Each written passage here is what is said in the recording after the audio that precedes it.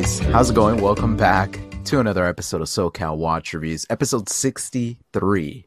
P-Ross, 63. How do you feel about that, man? 63. I feel great about it, and I feel great about our guest today. Oh, I no words to express our guest, but yeah, almost 2 years of doing this thing. It's been fun. We've had a lot of different guests stop by, and today, awesome guest. So P-Ross, do what you do and introduce our guest, please. All right, we have a visionary here. Okay, that's an understatement. Total understatement. Great guy. He sees the future. Yes. You know what I mean? He is not just in the watch game. He is a watch enthusiast. That's so right. let's give it up for Big Mark, Long Island Watch, Islander Watches.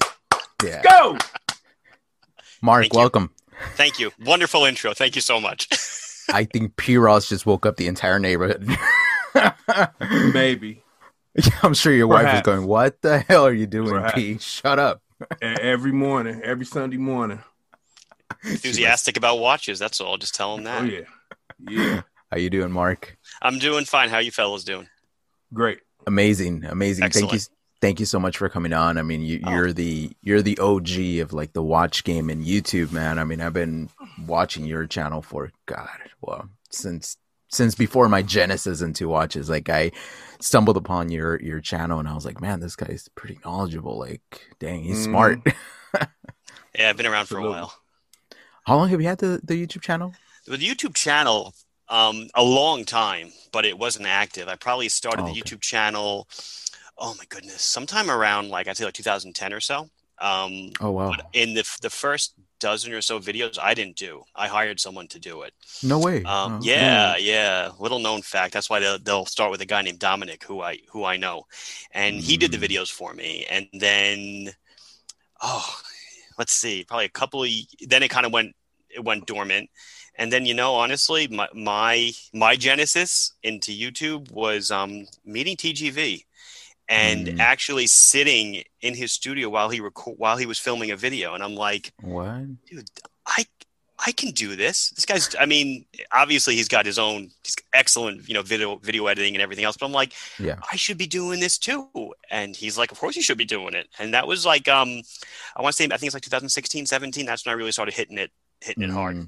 And ever since then, but I've been in the watch game since 2001. Wow. If you don't mind me asking and deviate a little bit, how'd you meet Tristiano at TGB? Oh my goodness. So in 2014, he apparently purchased a Squale from me. Oh. And he didn't tell me, nor did I know who the hell he was. Because again, I wasn't in the YouTube game. I have no idea. And some random weekend came by. And about 8 1521s went out the door in that weekend. And it's kind of odd for an $800 watch. And I was like, wow, I guess the watch is just gaining in popularity. And a couple of weeks later, he just contacts me out of the blue with a really well-written email. I get tons of emails for people wanting to do stuff with me.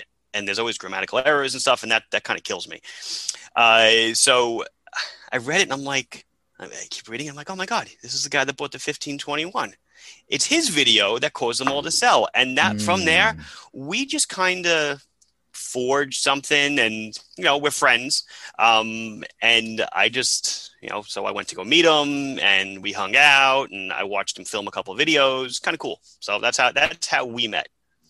That is very cool. That is very cool. So before we move on, let's do a wrist check. I am very curious to see what you got on. So I hemmed and hawed over it. I was like, what do I show these guys? I don't know. So, I mean, I have my I almost said Grand Seiko. It's not. It's my Prospex Spring Drive that I've been shooting on the channel. And it really is. I mean, the watch is amazing. And as you know, I usually do too. So I'm also wearing my wave dial Islander. Ooh, so cool. Nice. Yeah. That looks nice. Yeah. How about you guys? P-Ross. I selfishly held on to this watch for this occasion. I am wearing the Islander ISL 40. Selfishly, I held on to it for this moment. Yeah, the next reviewers are crying over that. Like, when are you going to send it, P? What the heck? Well, don't be I didn't mean to say don't be selfish. I'm like, don't be bashful. It's fine. Enjoy it. Oh yeah, yeah, for sure. Man, well, today I typically don't wear this, but I did because I want to give a shout out to a guy that literally has like 70 followers on Instagram. He just started King Leathercraft. I wrote it down. King Leathercraft. He's here in Cali. He reached out to me and said, "Hey, man, I enjoy what you're doing. I enjoy the YouTube and the podcast and everything.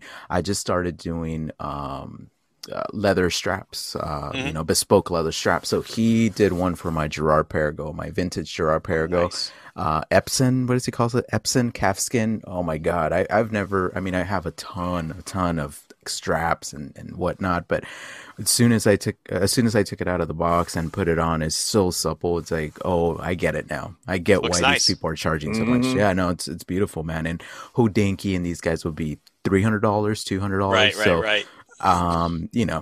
Seriously, next level stuff. So I absolutely love it. But Mark, why don't we go into what got you into watches and a little bit about your background. I know you talk about it on your YouTube channel about you being an engineer and all that, but for everybody maybe listening that's just getting into watches, just kind of let them know who you are. Sure. I got into watches probably as a youngster. My dad was into watches. He had a couple of Concords. He had which I have now, a nice Datejust. That I still wear. And that kind of I was always kind of into watches. I bought a Tissot in 1988 when I was on vacation somewhere.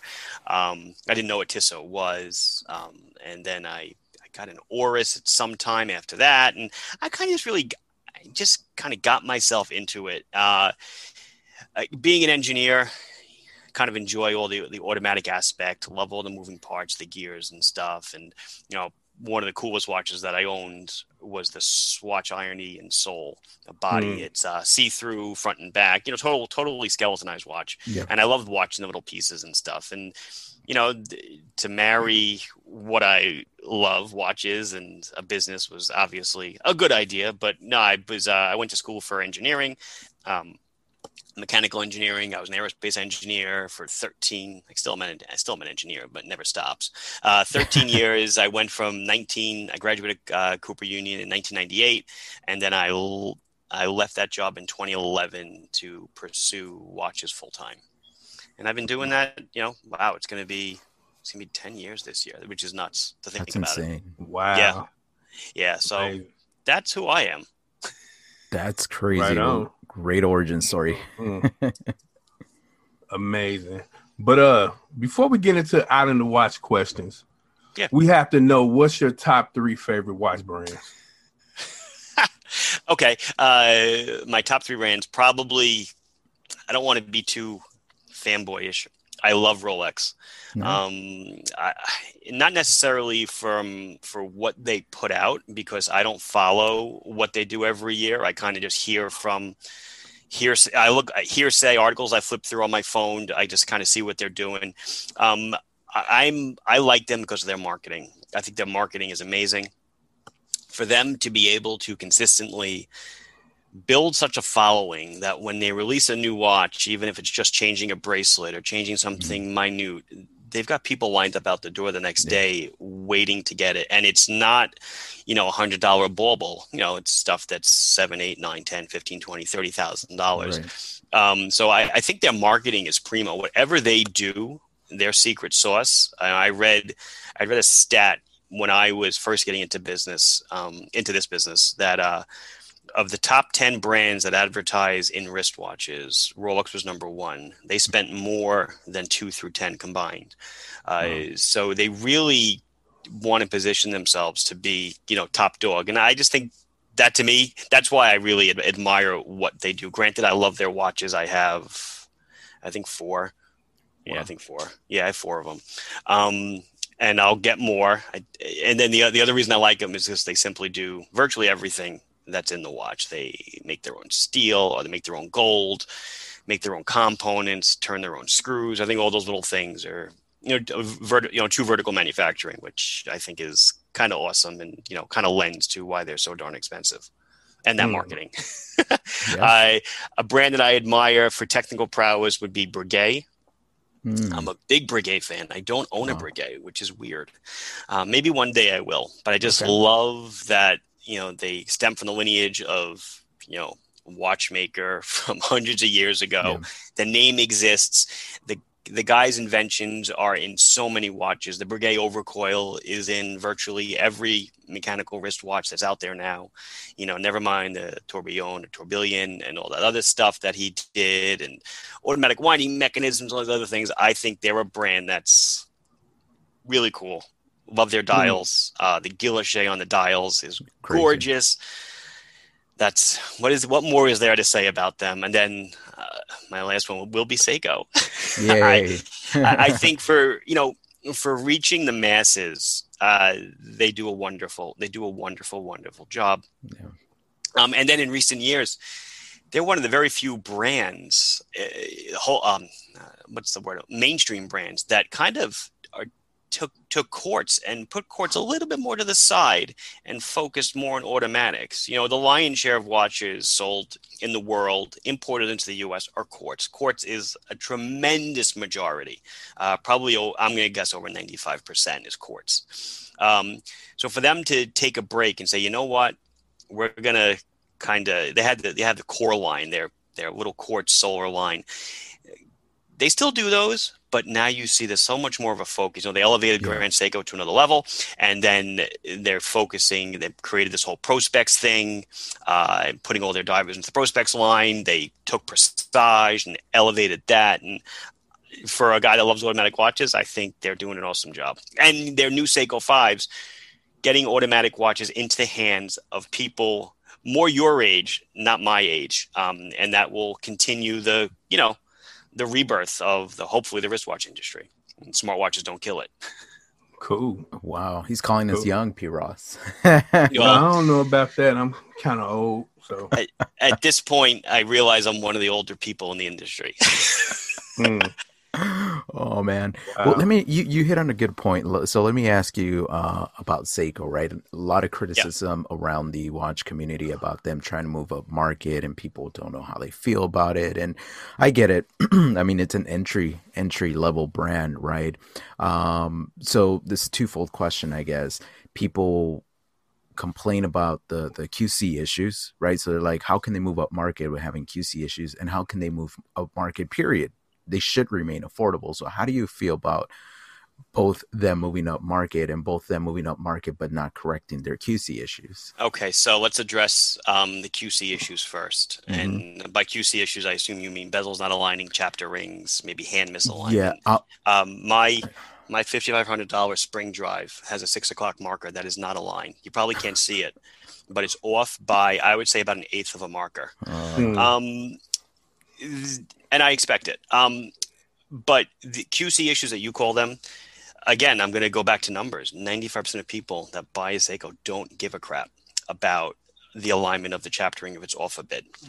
Watch collectors, watch connoisseurs, purists such as yourselves and people that are in the online community, they tend to develop large amounts of OCD. A lot of my customers are very OCD. And this bothers them. But most of the people that Seiko is selling to, they don't care. They really don't care. So I got to believe at this point, they know about their QC issues and they just choose not to fix them, because I don't think it really gets back to the factory that it's an issue, nor the only people complaining are these small communities. So I kind of don't really, I understand it's an issue for you, for me, for probably most of your viewers watching, but for the layman, it's not a problem. Wow. So that's my opinion. Okay. I could be totally wrong, but that is my opinion. Your other question about them moving up market. So it's a slippery slope. They haven't really gone up market much. People perceive them going up market. The only thing that's caused them to go up market is the disappearing of the gray market. Gray market is really going downhill. They made a vow years ago to tackle the gray market. So let's take an SNK 809, which is that 37 millimeter military watch on the fabric strap that almost everybody's got. The sticker on that box was always $185.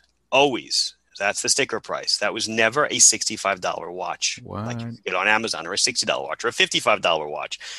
The gray market became so prevalent that it drove all the prices down on those little Seiko 5 models, on the SKX. The SKX is a $375 watch, I think. Really? Now I'm thinking about the SKX 173 and the 175. Those were the two models made for the US. They were, a $300 and change watch. So when people say Seiko's going up market, they took Grand Seiko and went up market, sure.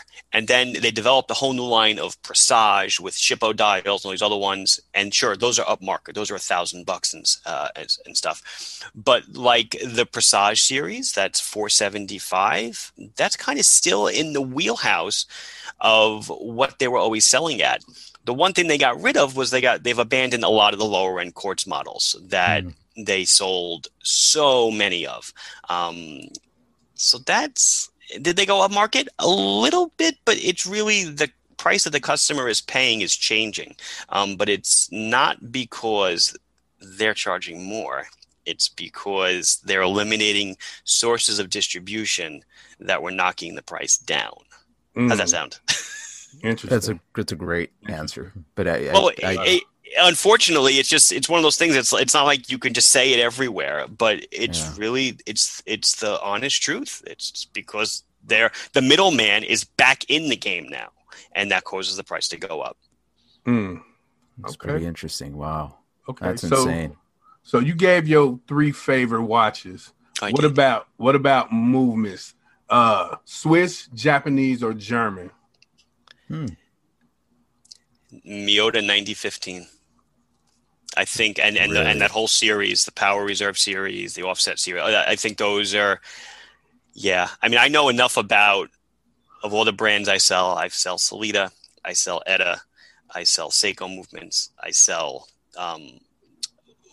every line of Miyota, 9000 down to the 821A and 8015s, 8215s.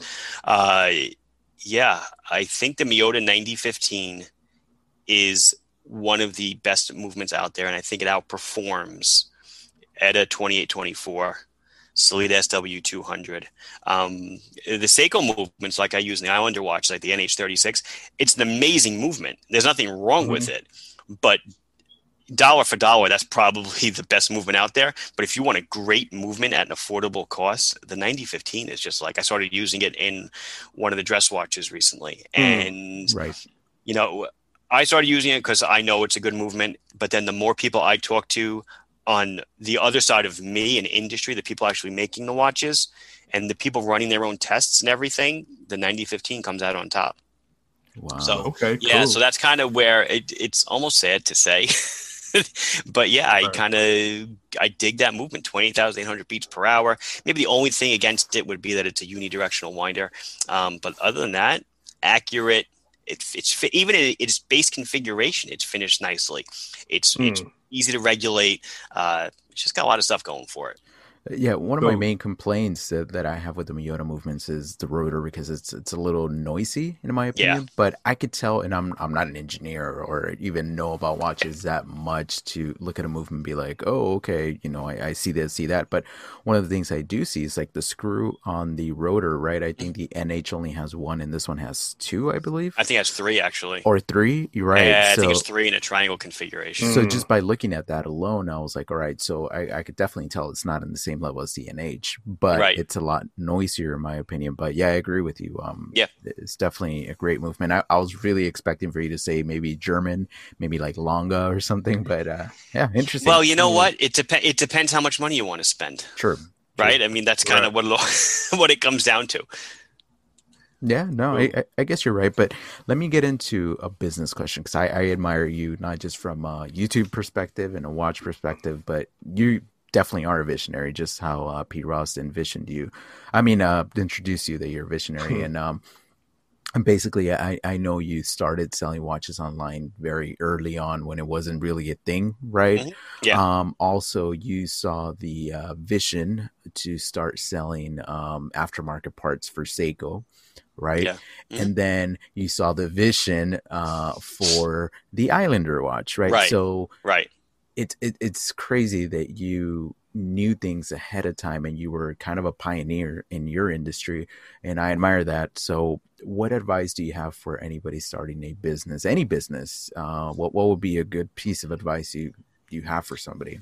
Well, more specifically in what I do, I kind of just saw the need for things, being ingrained in it for so long. For at this point now, it's going on near 20 years that I've been doing this. So I see what people are buying, see what they're doing. I was certainly not the first person to sell Seiko watch parts by far. Right. But I was one of the, I probably still am, one of the only people in the USA to do it.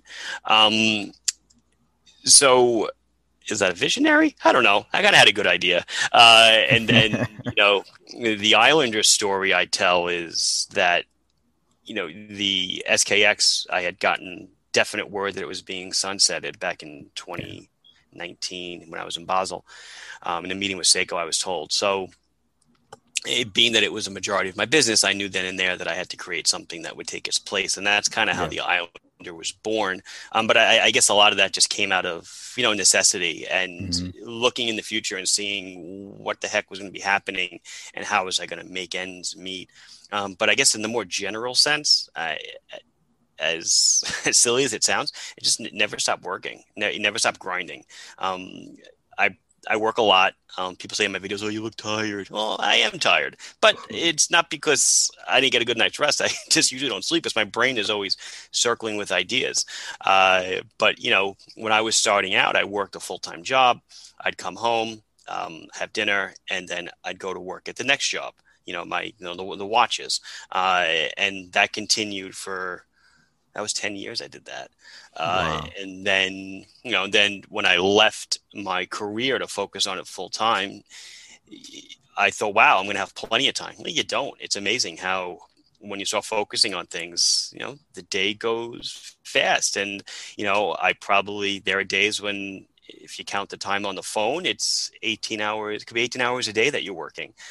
So my bad advice for poor health is never stop grinding, never stop working. And that's it. The more, I just said this in a video. I did a video where people, actually asked me questions and I answered yours first. And by the way, great, thank you.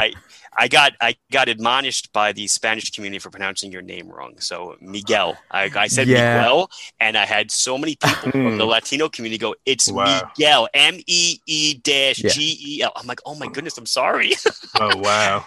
Coming from some guy that hates his name spelled wrong. So I didn't want to correct you. Even who did I show it to? I showed it to my brother-in-law, like the guy that bought the watch from you. Oh yeah, he's like, Miquel. He looks at me. I'm like, it's okay. Hey, he's white. Exactly. So I correct myself here, Miguel. I'll never do it wrong again.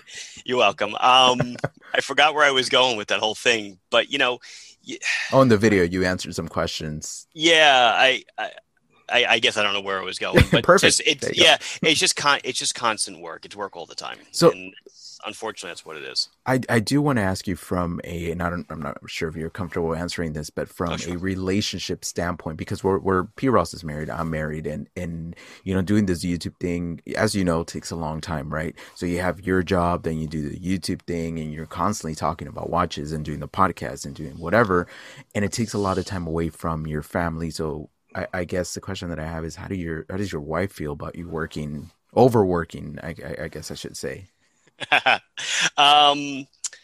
She's okay with it. I'm actually in her office now, in her home office, because I don't want to use mine.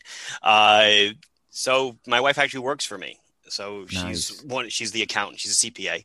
Nice. Very supportive. I have 3 kids also on top of just being married. So, over the years, I guess I've just kind of learned to absorb it all, and that goes into the late nights and stuff. And, sometimes, work doesn't start until all 3 kids are sleeping. So it gets even later. But no, very supportive. And, I said you got to work and grind all the time. Yeah. Is there work-life balance? There is. You have to make time for it when it's necessary. I hired another guy back in October, because it was really just getting to be way too much. And since then, I've actually been able to take a little time off at night. I can watch TV. I've never watched TV at night in all of my, ever since I graduated college. Wow. Never sat down, never just kind of chilled on the couch. It's always been working. So it was kind of nice to see what people do at night. I was like, oh, this is interesting. I had Netflix for, almost since it came out digitally, and I've never even launched it. Oh, wow. Oh, look at it. You got all these shows on here. So, wow, that's insane. Yeah, it's been kind of nice, so I guess, you got to make time for it, fortunately or unfortunately, and you got to make your decisions. What suffers? Oh, I knew what I was going to say before. Okay. So in that video, I had said that, when you work for someone else, your potential is limited. The amount of money you can make is limited by what that person wants to pay you. True. It makes sense. Amen. Yeah. Mm-hmm. If you want to work, I was an aerospace engineer, but I was in defense, and big corporate America company with 100,000 employees, 40,000 in North America. So just a number kind of thing. Yeah. Love my boss, great guy. But if I worked twice as hard, I'd get, instead of the company-wide 3% raise, I got 5%. What do you friggin' do? Yeah. Whereas what I do now, and if you really truly put your heart into it, if I work twice as hard, the potential is there to make twice as much money. It's not maybe not necessarily going to happen, but the potential is there, and that's kind of being your own boss is like that. That's number one. I cut as many strings to people that I'm dependent on as possible.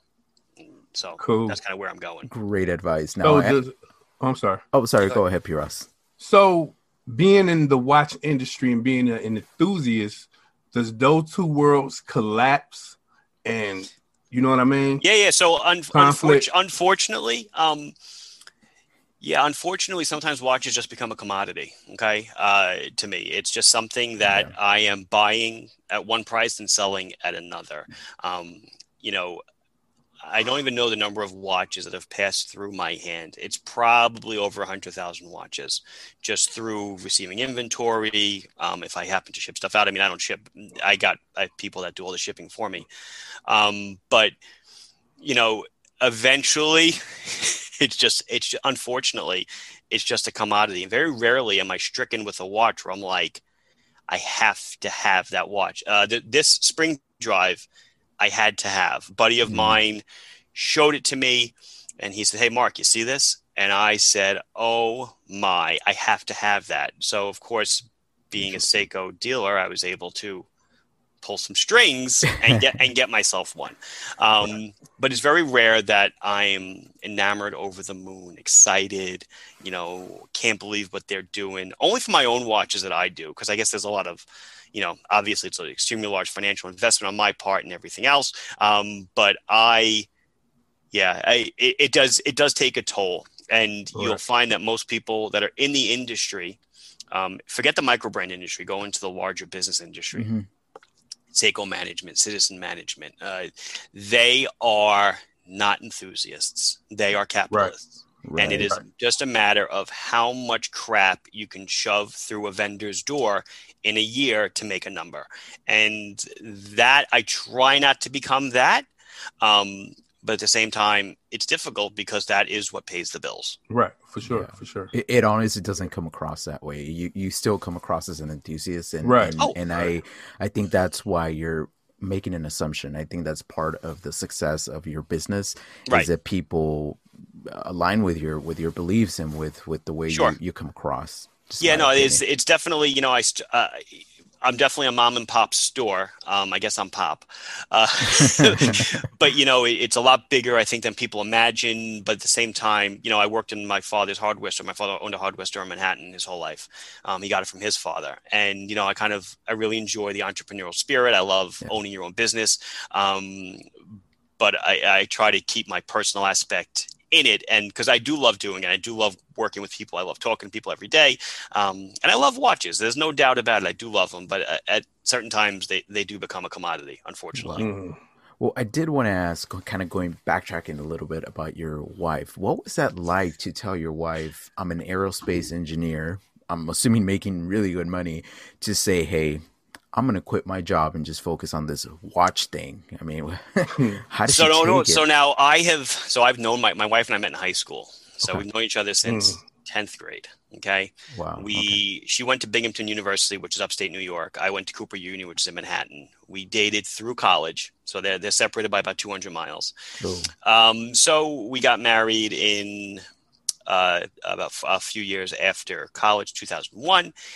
And she knew that, I started a business in 2001, selling watches. So she knew what was going on, and I enjoyed it. It was, 2003, I launched the website, and business started picking up rather quickly. Again, I was one of the first people to do it, online.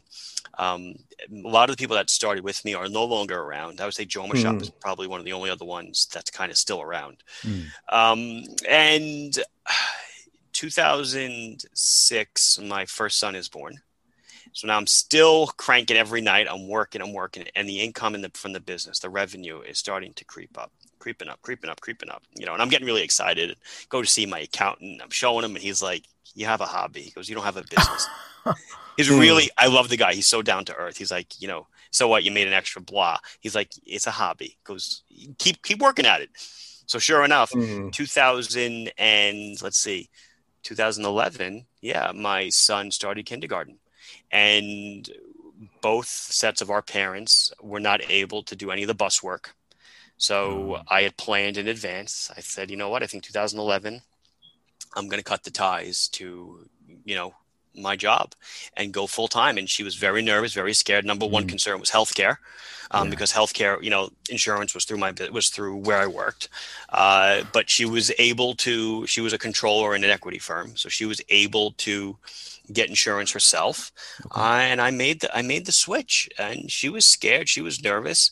Again, my accountant was the guy cheering me on the whole way. He's like, don't worry. He's like, this guy's, he's telling her, he's like, he knows what he's doing, just, be confident, he's got potential, blah, blah, blah. And look, here we are a decade later. She left her job a few years after that. Awesome. I've hired numerous people along the way. I have people all over the country that work for me nonstop. It's just so, how was it? It was difficult in the beginning, very difficult. And, the latest guy I hired in October, who I'm actually friends with beforehand, we were coworkers back at my old job. He had to kind of do the same thing. Him and his wife had to discuss, hey, Mark wants to hire me to be he's basically my right-hand man now. I'm going to leave this steady job that I have, making a steady paycheck, and go to a guy who's saying he's going to pay me. And so I kind of felt what the poor guy was going through. I knew what he was going through, but I just said, you got to have faith. Hopefully I'm not going anywhere. Right. But so kind of history repeated itself a little bit. Wow. Now, is he a watch guy? No. Yes. Oh, okay. Okay. So that made it a lot easier. He is a watch guy. He actually had me finagling. I actually happened to watch two of your podcasts yesterday because I had to know what I was getting into. So you were wearing an SPB 143. So that's actually one of the watches that he's like, can you get me an SPB 143? I'm not allowed to sell them, but I'm like, if I can get this, I'm sure I can get an SPB 143. What? Do you mind if I ask why you can't sell an SPB 143? So Seiko has you can, it's fine. Seiko has kind of strange distribution habits. And I'm talking present day right now. This could all change tomorrow. I never know. But part of their strategy to do upmarket, as you were saying before, and as we were saying before, with their 6R15, 6R35 line, they kind of made the decision that anything that's a 6R15 or higher, so more or less at $600 and over, cannot be sold online through shopping cart technology with an add to cart button. What? Has to be call to order. So if you go to you go to any of the big Seiko guys, I'm not going to name them. You more than likely cannot buy these watches online. You have to either call them to order it, or you have to walk into a store. So because I don't have a physical store, shame on me. It's just a choice that I made. I am not permitted to carry them. Wow, that's weird. It's kind of weird. I understand it. I sat with the president of Seiko, and he explained it to me, and I was like, okay, whatever. I'm happy, dude. I'm happy doing what I'm doing. I'm happy for the opportunity that I have to sell what I have. I'm thrilled. When people think Seiko online, a lot of times they think of me. Makes me happy. They treat me well. I think I treat them well. I give them a lot of lip service. I give them a lot of YouTube time. So it kind of just works out well. Cool. So, Mark, you mentioned something pretty interesting. So, you went back and you listened to some of our podcasts, so we appreciate that. And we did have a question with one of our guests about kinetic movement. So, Right. we were asked, like, do you guys know if it's still being produced? And we're like, hey, we have no clue. But apparently you do, obviously. So, Yeah. Well, I did a little research on it, and the USA hasn't had a kinetic watch in years. They stopped making it simply due to just issues with customers and them not getting sure. charged up enough. So in the USA, you will not find it. In some markets, they might still do the Premier line, which the Premier line isn't even in the States. But yeah, they kind of they nixed that. And interestingly enough, just as a kind of almost like a parallel or a sidebar, I just mentioned this in the video. I had 2 videos ago that I did on new Titanium Seiko that came out. They seem to be curtailing solar as well. Wow. That I think there's something deeper to it. Oh, I do think that there's something else behind it. Really, I can't really say much about it, but it's evidently absent. There's been no solar releases in like the last 6 months. Everything is quartz based, and a lot of the popular solar models, like the tank dress watches, the SUP 880, have gone to full on battery quartz. what? So I'm curious to see what kind of happens there, because I love solar. Okay. I think it's so cool. Yeah, I Yeah, have 2 solar watches, so and it's yeah. interesting because I mean, Citizen built their whole basically business with the Eco Big Drive. time. Mhm. And they just came out with that brand new movement a year and a half ago or so. Super duper thin, never needs a battery change, solar, blah, blah, blah, blah, blah. Like, and when we talked about Seiko before, like I said, Seiko seems to be taking the high road with automatics, whereas Citizen USA really doesn't manufacture really any automatics. There's just a couple. Yeah. Most citizens in the country are solar. If you want the autos, you have to go gray market or overseas to get them. Yeah, I noticed that. That's why some people, like family members, friends, are like, "What about what watch do you recommend?" And I never say Citizen, and they always go, "What Right. about Citizen?" I've heard about Citizen, but it's like, well, if you want a solar watch, but they don't Yeah. really. They happen to Right. make great watches, and they are. I mean, at least a few years ago, they were the #1 watch producer in the world. There's nothing to believe that they probably still are not, because they obviously own a lot of brands. But yeah, I don't know. Just Citizen, I'm sorry, just doesn't light my fire. I don't own any Citizens, and I've been hesitant. I've been looking at the Nighthawk just because it's kind of like That's the only Right. watch right. that gets a pass. That one's actually pretty cool. Oh, and a Blue Angels if you like super complicated watches. Yeah, that one's pretty Right. cool too. No, Right. very cool. All right. So, how long before launching the first Islander watch were you planning the Islander watch line? Almost happened by, forced my hand, I guess, in a way. In 2018, I was at a jewelry show in Vegas, and I sat with a brand owner, someone, I won't mention who it is or what brand it was, but someone I don't really sell their watches. I just kind of know the guy. And he had said to me, with your following on YouTube, on Instagram, I mean, back then I wasn't even over 100,000 followers on YouTube. He's like, why don't you just build your own watch? That's what you should be doing. And I was like, I don't want to build my own watch. I don't like it. I don't want to get into that. I'm happy doing what I'm doing. Right. So then fast forward, March of 19, now I'm already making parts and stuff. And I learned from a VP over in Japan that Seiko was discontinuing the SKX officially. And then I'm on a train now from Basel back to Zurich, and my gears are turning, and I'm like, oh, bad word. So I got to do something, because this thing, there was, I want to say in 2018 or 19, I sold 3,500 SKX watches. So it was maybe not a large source of income, but a large source of revenue. And it kind of just came to me there that I should just be making the next level SKX. And that's March of 2019. The Islander came out in September of it's funny, 2020 kind of like disappeared from radar, right? Yeah. So September 2019 is when the Islander came out. So it took me about 8 months or so. That's about right. Or 6 months. I literally, the second I got back from Basel, I started cranking on, finding a manufacturer and getting the thing made. And then over the summer, I was dealt what I thought was going to be a death blow. When I was in Basel, I was told that the Seiko 5 lineup was changing and they were introducing all these new divers, right? Yeah. And no photography was allowed. I wasn't allowed to talk about it, but I was like, okay, sounds cool, whatever.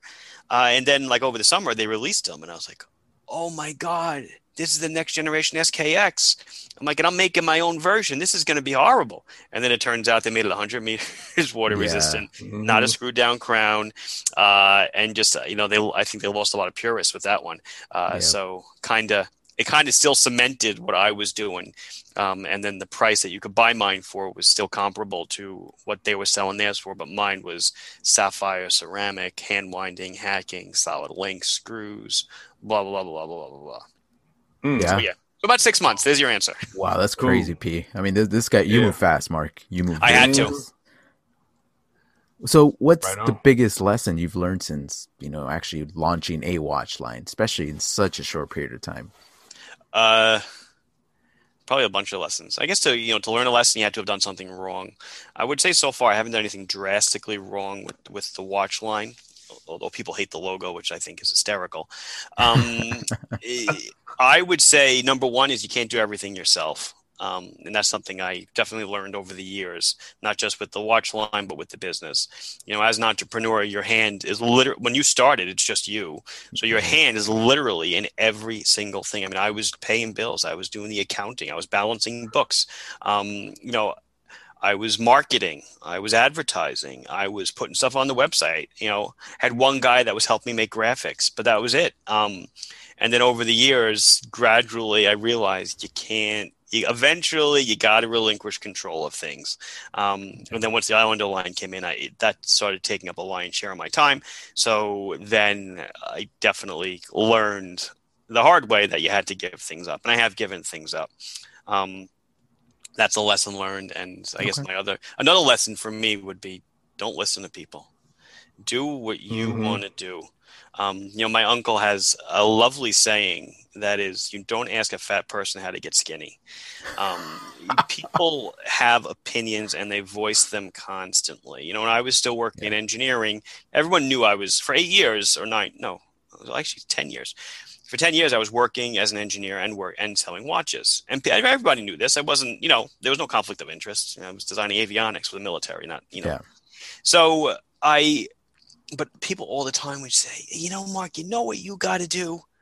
And I'm thinking, no, tell me, what do I got to do? And just immediately my brain just goes off. I don't want to hear I don't want to hear what you have to say. Unless you're running a business, unless you're a watch enthusiast, unless you're this or unless you're that, I just, you kind of, sure, you listen to everybody, but just follow your heart, follow what you want to do. Right. And, you'll learn if it's right or wrong. You don't know until you do it. Great advice. Absolutely. Yeah, no, you're right. Yes, taking advice from somebody that's not a business owner or this or that or whatever, you know what I mean? People don't understand that. They just think that you're just sitting there in your underwear selling watches. They don't realize how much there is behind what I do. Obviously there's a whole supporting cast of people that I couldn't do it without. And then there's just all these systems that interoperate to make a website function. And it's a lot of engineering involved to get every piece of the puzzle to fit together, for an order to come in, to be processed, to be charged, captured, sent over to a shipping platform, label format created, and just to designing the packing and shipping area such that it could be as efficient as possible for the, there's a Japanese term, Kanban. Just all these things, the most often gotten things are as close to the person as possible. So, maybe you don't have to move more than 3 steps to pack, 10% of the watches that we sell or whatever. So there's all these little things come into it. And, there is a lot more than just, your design sucks. There's a hell of a lot more to it. Right. No, I agree with you, man. Wow. All right. What does the next 5 years look like for you in terms of where the company is headed and also the Islander line? More of the same, I guess. I just think it's gonna, people. I'm asked that a lot. And you're supposed to. I never even wrote a business plan for myself. People say, "Oh, you should write a business plan so you kind of have an idea of where you want to go." Right. I never did that. I just always say I want to keep doing what I'm doing. I want to do more of it. I have no plans to do anything drastically different. I have no plans to splinter off into other businesses, at least as myself as the owner. Just more watches. I really want to focus on the Islander line because I really enjoy it. Okay. And more of the same. It's what I like doing, and why change what you like doing? That If it sounds ain't great, broke, man. don't fix it. Yeah. Yeah, pretty much. One of the questions that popped in my head is obviously a lot of your watches are homage watches. Really, they look like the SKX. Well, obviously now you have different things, but was there ever a thought in your head that you said, "Oh crap! If I put this out, obviously I know the CEO of Seiko. If I put this out, it's going to be a conflict of interest. I should probably separate what I'm doing with another website and with another Instagram and what have you." Sure. And that's something that came to me, a few months ago. I started thinking, wow, if I always try to plan ahead for things, the way I'm going. And I was thinking, geez, if I ever want to cleave this off, cleave off the Islander line and sell my business, I kind of not set up for that, am I? But I'm like, I can't see myself ever doing that.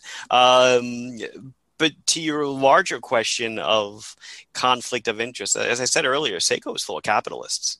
They want to make money. As long as I'm selling their watches, they're happy with it. If I was doing this, if there was another micro brand out there that, hey, I was kind of using their designs as inspiration, I could see somebody getting upset. But a company like Seiko, first of all, the volume I'm doing, although it's grand for me, is nothing to them. It's really a fly on them. I don't think they care.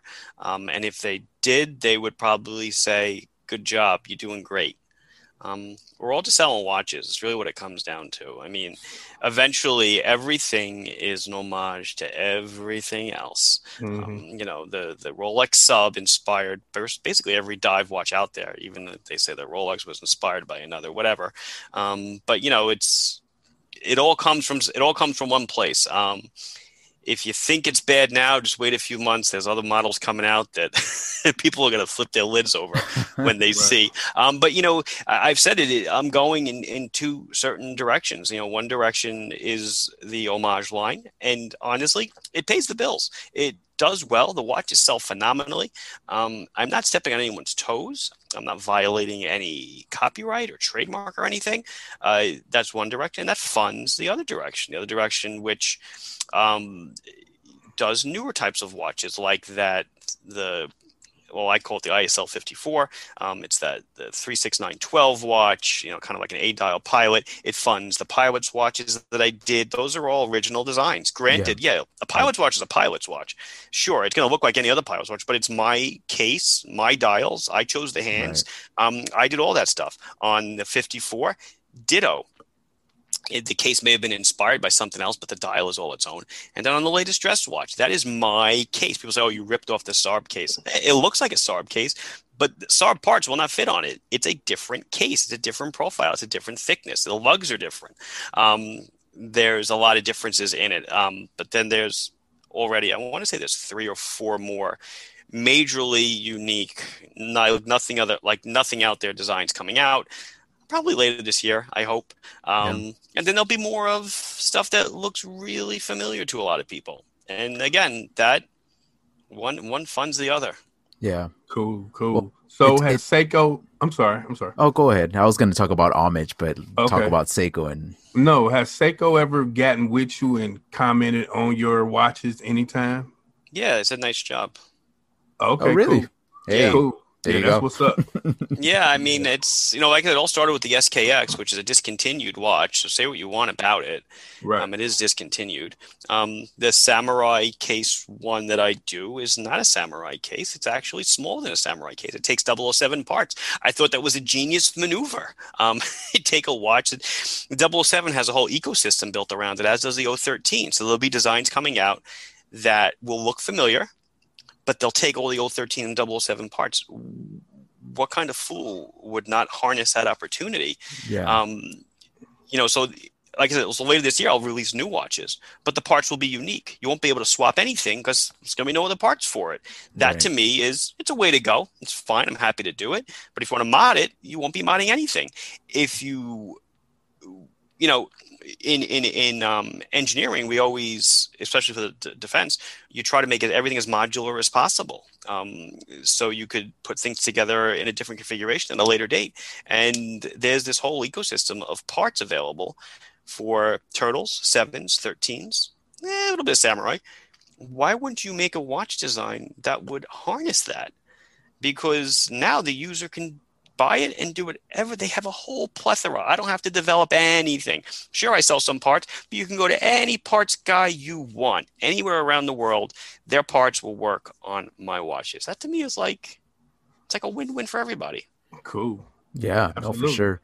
Well, I was just going to say that it's no secret that I don't think P. Ross has much of an issue with homage watches, but not really. And what I'm talking about is not homage in the sense that they take inspiration, because you're right, Mark. Everything takes inspiration from something. I get that. But I'm not okay with the one-to-one replica or carbon copy like Pagani design, right? Or those things that clearly just remove the logo and it's a Rolex. It looks like a Rolex. So I've seen your designs, right? So I recently had the opportunity to check out the one piece wearing the ISL 40, the field watch, and it really did remind me a lot of the khaki field, right? A Hamilton khaki field. But you did put your little spin on it and with a different bracelet, and it does look different enough in my opinion where I'm okay with it. And a lot of your SKX models really do kind of don't look like an SKX because you changed the dial, you changed a lot of different things. So again, I'm okay with that, So I respect what you're doing, and I see how they're the foundation for what you want to build upon, right? So they're the ones bringing in the money. So I respect that. So I just don't want people. I'm bringing this up because somebody brought this up to me, right, on a podcast, and they said, "Well, you have such a gripe with homage watches. How do you feel about the Islander watches?" And it took me by surprise because I was like, "How do I feel about the Islander watches?" And I'm okay with them because they do, in my opinion, they do look different. But furthermore, to kind of expand on that, I have a Pagani design, right? And I've handled your watch, not even close. The quality is completely different, man. I mean, I could tell that you take pride in what you do, and the QC is there. And furthermore, like I said in my review video, which by the way, thank you so much. I want to thank you publicly again for giving me the opportunity to be the first person to review that watch, the ISL 40. Thank you so much. But like I said, that one. Pick it up. I see it. Nice. Like I said before, your customer service is top notch, man. I mean, obviously, I bought the watch that got me into the hobby, the SKX 007. I bought it from you 6 years ago, and I was nervous. Really? Yeah, I had never go back on your records. You could check it out. I will. $195, and the reason why is because I subscribed to your newsletter, which I still get, and I got a discount, a 5% discount. Nice. I think 5%. Yeah, you're right. That's what it is. And I messaged you, and you didn't know who I was. I didn't know who you were. I wasn't on YouTube. I was nobody. I was barely getting into watches, and your response was like this. I mean, you were just replying back to my emails, answering all my questions. I was like, man, this guy is actually really good. And then the more I saw your channel and heard about you, and I have a bunch of friends that have actually purchased watches from you, it's like, yeah, Mark is the man. Like, if you're going to do business with anybody, this is the guy to do business with. So what I'm getting at is that although your watches are homage to something else, they do have their own little spin on them, and doing business with you would be a no-brainer. So I recommend anybody listening and watching. I am not kissing Mark's ass. I promise you that. The guy's a good guy. That's why we had him on the show, and we stand behind him. Yeah, I'm sorry. Go ahead. I think the customer service there is awesome because I ordered a Q Timex with the Coke bezel. Oh, And I another guy ordering stuff without me knowing. Yeah, and I saw it at the price. I said, what? And I said, ding, click, get it. It was there in like 2 days. And I'm like, wow, okay. Yeah, this is the real deal right here. I like this. Yeah, so I'll comment. I'm going to try to remember the two things I wanted to say. The first thing is that, a lot of people will say, why you could just get AliExpress, I guess, which everybody says. Just go to AliExpress and you can buy the same thing there. Well, you can't. Again, as I said, I've built an entire business around this. I'm here. I'm in the States. Customer service. Everything else around it. The watches are checked. I do my best. Anything wrong, I replace it. People know this. There's just a lot that goes into it, and I take a lot of pride in it. And when I see my logo on it, I take ownership, and I know it's mine. You talk about, homages that 007 was discontinued. So yeah, I kind of made my own version. Then I said, you know what? I'm going to make all my own. I'm going to do a lot of different colors too, because I think they missed the boat on a lot of different colors. Right. And then you'll see with more watches I have coming out, I'm going to take other cases that are going to look very similar. They can be modified a little bit differently. But I am just doing them differently. They have different dials. I just think there's a lot of lost ground marketing to people. So I'm gonna fill that niche, and unfortunately for some people, it's rubs them the wrong way, but it's fine. I'm okay with it. I sleep very well at night, so no problem there. The other thing I wanted to say is with the field watch that's now been passed on. Yeah. You're one of the very few people that ask for a watch to review it with the intent to know that you're sending it back. Yeah, of course, man. Whatever we work out afterwards is different. But I just got to say it though. There's so many people out there that will not review an Islander because I will not give it to them. They all said the same thing. Well, you don't understand. I put all my time and effort into the video. I need to keep it so I can recoup my costs.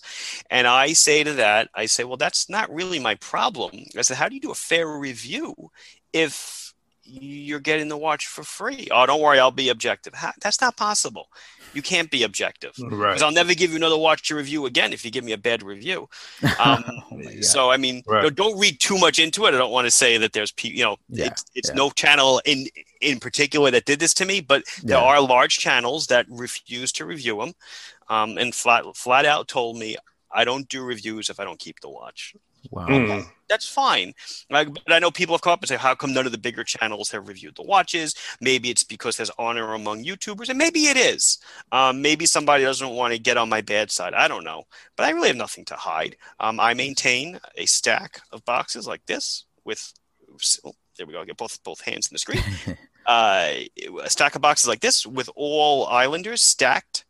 And if somebody wants one, they just ask me, and I send it to them, and they send it back. Do a video, whatever. I don't care, but that's what they're there for. Generally, they're my photography samples. So I just, after they go to photo, I can't resell them because they got all the stickers peeled off. So I just leave them on the side. Or sometimes I start wearing them, right. Whatever. But just, I commend you on honesty and integrity in reviewing. I appreciate that, man. And full transparency, I have had companies send in watches for review that I do get to keep for free. Right. And I was just talking to a friend of mine, I think David Schwartz, he is another YouTuber. I was talking to him and I said, hey, man, you know what? It's crazy because when I get watches sent in that they're letting me borrow, my review, for whatever reason, I don't critique them as much. But when somebody sends me in a watch and I get to keep it because I know something inside my heart and my integrity knows that I cannot lie to people for whatever reason, I'm more critical about it. And case in point, I mean, if you go to my YouTube channel, the latest review I did is this Aries Gold. It's this company, overseas in Singapore. Mm-hmm.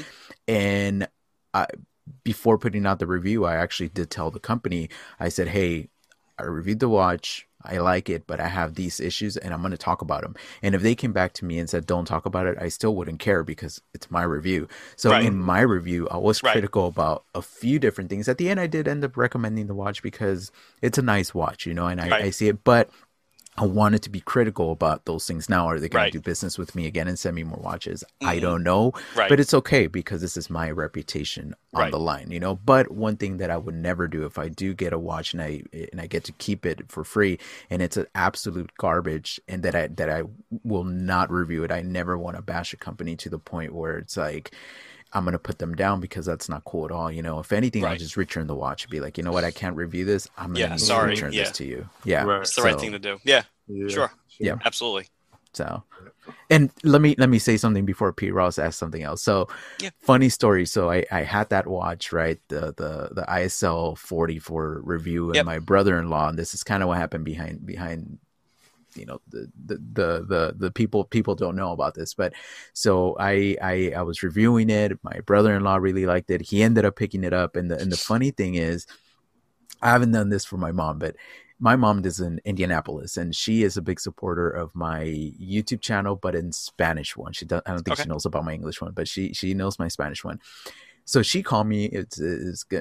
Her birthday just passed. I gave her birthday gift, but she goes, "Hey, you know, what was that watch you had with the white dial?" I was like, "Oh yeah, it's this and this." And I told her I'm gonna have Mark on the podcast. He's like, "Oh, okay, cool. Hey, I'm proud of you, or whatever." She's like, "Hey, if my birthday's coming up, if you ever want to get me anything," and I thought she was joking because she does collect watches, but she collects fossil watches and things like this, and Okay. she knows about Fashion. mechanical stuff, and she's like, she just doesn't like paying the price, but she's like, if you ever want to get me one, I really like that white one. That's She's the like, one. Hint, that's hint. the one. So I was like, maybe, I don't know. That's But funny. I guess what I'm getting to is that your watches are so nice that they have the appeal of even non-watch people. So that's cool, you know, that they look beautiful, man. So. That field watch, that one took me. I was really happy with the way it turned out. As you said, it certainly echoes a khaki, but it's different. The case is way different. Hands are different. And then I went with a totally different strap. I love that. I think that watch is awesome, actually. And I see It that is. watch every It day. is. My brother-in-law, he's not a watch guy, and for whatever reason, ever since he got it, he's been wearing it every day, even around the house. So just seeing it on his wrist, I'm like, Mark is doing something right. I mean, he's getting non-watch people into watches, so that's so cool. And to him, like, you should have seen his face when I first showed it to him. He was looking at it, he's like, "Oh, this is beautiful." And the minute he turned it around and saw the movement, he was just like, "Whoa, how expensive is this thing?" And I told him the price, and he was like, "Oh wait, that's not a lot of money, right?" I was like, "Nah, man, that's like this guy's giving him away. Like, It's a bargain." Yeah, yeah. Oh man. Yes, sir. But yeah, good stuff. Great stuff. So, what's your ultimate goal for Long Island Watch and the Islander watches? But I want to know also, what is your ultimate grail piece? Oh, wow. Yeah. That's a good question. So my ultimate goal, so before you ask me for the 5-year plan, you know, I think the ultimate plan for me is for this business to last me into my retirement, if I ever retire. I think that's really all I want. Smartwatches are coming. They are definitely coming. The future will rely on getting teenagers now, which my 14-year-old won't wear a watch. Oh, what? Yeah, I gave him a Seiko 5 when he was like 10. He never wore it. I wear it now. So, Okay. you know, I hope that this business is mechanical watches around for a much longer time. But, you know, I'm 44. I only need another 20 years or so out of this business, and then I'm, you know, I can maybe retire. But that would really, honestly, as sad as it sounds, my goal is I just hope that it keeps going on and that it can keep sustaining me and my family. And I have goals in my life. I'd like to I have this crazy dream for a beach house. I want a beach house. Maybe it can help me with that one day. I don't know. I live on Long Island. It's a great place. It's expensive as hell. It's snowing like the dickens right now for the third time this season, which I'm kind of done with the snow. But yeah, I mean, we're surrounded by water, but I want a warmer climate. So I envy you in California. Oh man, it's beautiful over here. Yeah. So, but I guess the end goal is for it to really just sustain me, you know, and my family. That's kind of all you can really ask for. Right. they say if you love what you do, you never work another day in your life. It's true. I love what I do, but damn, do I work. And I work every day, and I work hard at it. Grail piece. It's funny. I don't think there is one. There's watches that I want to get, and I have the means to attain them. It's just a question of when I do attain them. I have, so I mentioned Rolex before. I have the Blue Dial Yachtmaster, which is stainless steel and the platinum bezel. Earlier in May of this year, much to the chagrin of people on Watch You Seek, apparently, I picked up a white gold Daytona.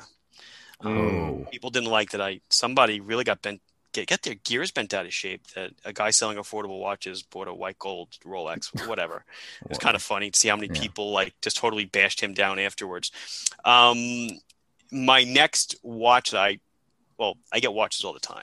Obviously I wear Islanders like crazy. The next watch I do want, though, is I want to complete what I consider my trio of Blue Dial Rolexes, which would be Platinum 228206, Platinum Date 8. I want to get that. Nice. I'll probably get that. And then after that, I honestly don't know. I'll see what life brings. I definitely want to own a Breguet one day. Those, though, can go. You can get in the door for $12,000, or you can get one for $100,000. Where do where do you want to go? But yeah, I don't really maintain a list of grails, again, because watches, like I said before, do become somewhat of a commodity. So for someone to say, "Oh, I really want, XYZ watch," it has to really connect with me. The Spring Drive connected with me. But yeah, so kind of a half answer. I apologize. No, that's great. That's a great answer, man. So we got about 7 minutes left. This is a part in the show when we talk about other things. So it could be books or food or whatever. It could be watches, whatever you want to talk about. So Mark, do you want to talk about anything, other things, recommend anything to anybody? It's Super Bowl Sunday. It is. I'm making nachos later. I was going to order in, but I knew the snow was coming. So I got the wings. So normally we go out every year. This year we're going nowhere. Yeah. But I'm not a football fan at all. Don't watch it. My son, my 14-year-old loves it. So I told him, he was upset. So I was like, okay, I'll get wings. I'll make sandwiches, whatever. So I have to make nachos. Anybody have a good nacho recipe? No, I don't. But if you're inviting, I'm coming over. You're like, no, with coronavirus, you're not inviting me, go. Yeah. So, I guess people sometimes ask, what do you do other than work? Because I said I work all the time. Yeah. I love to cook. Oh, cool. And I love to read. Two things. I'll read anything. I read fiction. I'll read nonfiction. I am the cook in the house. I'll cook dinner every day. I'll cook dinner on the weekends for the week, this and that. Nice. But how about you guys? What do you guys do besides what you're doing right now? Ooh, P. Well, I run another YouTube channel, Purple Underground, dealing with Prince music. I see the Prince poster in the background. Yeah. So, but it's more of a music channel in general, music, movies, just whatever. Right. I feel like doing at the time. I cook a lot. Matter of fact, I cooked a steak for my wife last night. Nice. And it was the bomb. Ribeye. Nice. Yes. Nice, man. Well, for me, to be honest with you, I've been so much into this whole YouTube thing that it really has taken over my life. And that's the reason I was asking, right? How does your wife feel about the business or whatever? Because this has really kind of become a business without really getting paid. Right. It takes a long time to do a Spanish channel, an English channel, an Instagram account, a YouTube thing. My full-time job, which I'm in sales. So that's super demanding. One of the biggest, not biggest, but I guess the biggest salesperson in my company that had been there from the genesis of the company just recently left. So they gave me about close to 100 accounts, and each account has different managers that I deal with on top of my thing. So it's been overwhelming, would be an understatement. Right. And it just has me going nuts. And then knowing that I have to do my videos and this and that. And then I have a 5-year-old, so yesterday we were doing a castle. They were doing something with kings and queens. So my wife and him and me, and we were painting and using toilet paper for like the tower. Nice. So that was fun. But then when we finished that, then I was like, okay, let me get back to it. Took out my camera, downloaded a bunch of pictures for Instagram. I fixed them ahead of time. Then I was preparing for today, so it's been insane. But yeah, it gets to the point where I really want to kind of kick back a little bit and be like, all right, I want to be back to normal. Right, if right. such thing exists. But anyway, Mark, where can people find you? Your Instagram, YouTube, all that stuff. Well, online, LongIslandWatch.com, clearly. I think my Instagram is Long Island Watch.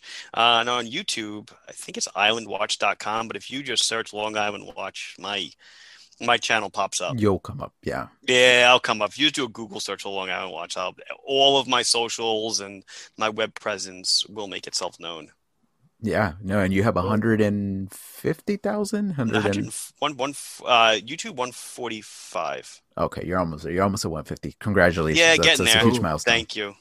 Yeah. Thank you. It's just, hey, just keep working at it, you know? Yeah. P. Ross? Ross Wristwatch Love everywhere, YouTube, Facebook, Instagram, and don't forget to check out the SoCal Watch Reviews podcast page on Facebook. Yeah, we always say that, and I never go to it, P. I'm sorry. It's fine. So, It's hey, fine. before I tell people where to find me, congratulations, P. He just hit 1,000 subscribers yesterday. I saw that. So, I saw that. Congratulations. It's a big deal. It's a big deal for a YouTuber to hit 1,000. It's a lot of work. So you deserve it, man. You've been at it for a long time. So much success. Thank you. To you. Thank you Best both. of luck. SoCal Watch Reviews for me on YouTube, on Instagram, and Relojeando. That's my Spanish channel for any Latin America people. And don't give Mark any grief for not knowing how to pronounce my name. It's fine. You can call me I will Miquel never. all you want. No, I don't. Well. I love learning stuff, man. And now I know. All right. Well, Mark, it's been fun. Thank you so much. Thanks for having me. I appreciate it, guys. Being on, Pete. Thank you so much. For everybody out there, Sir. stay humble.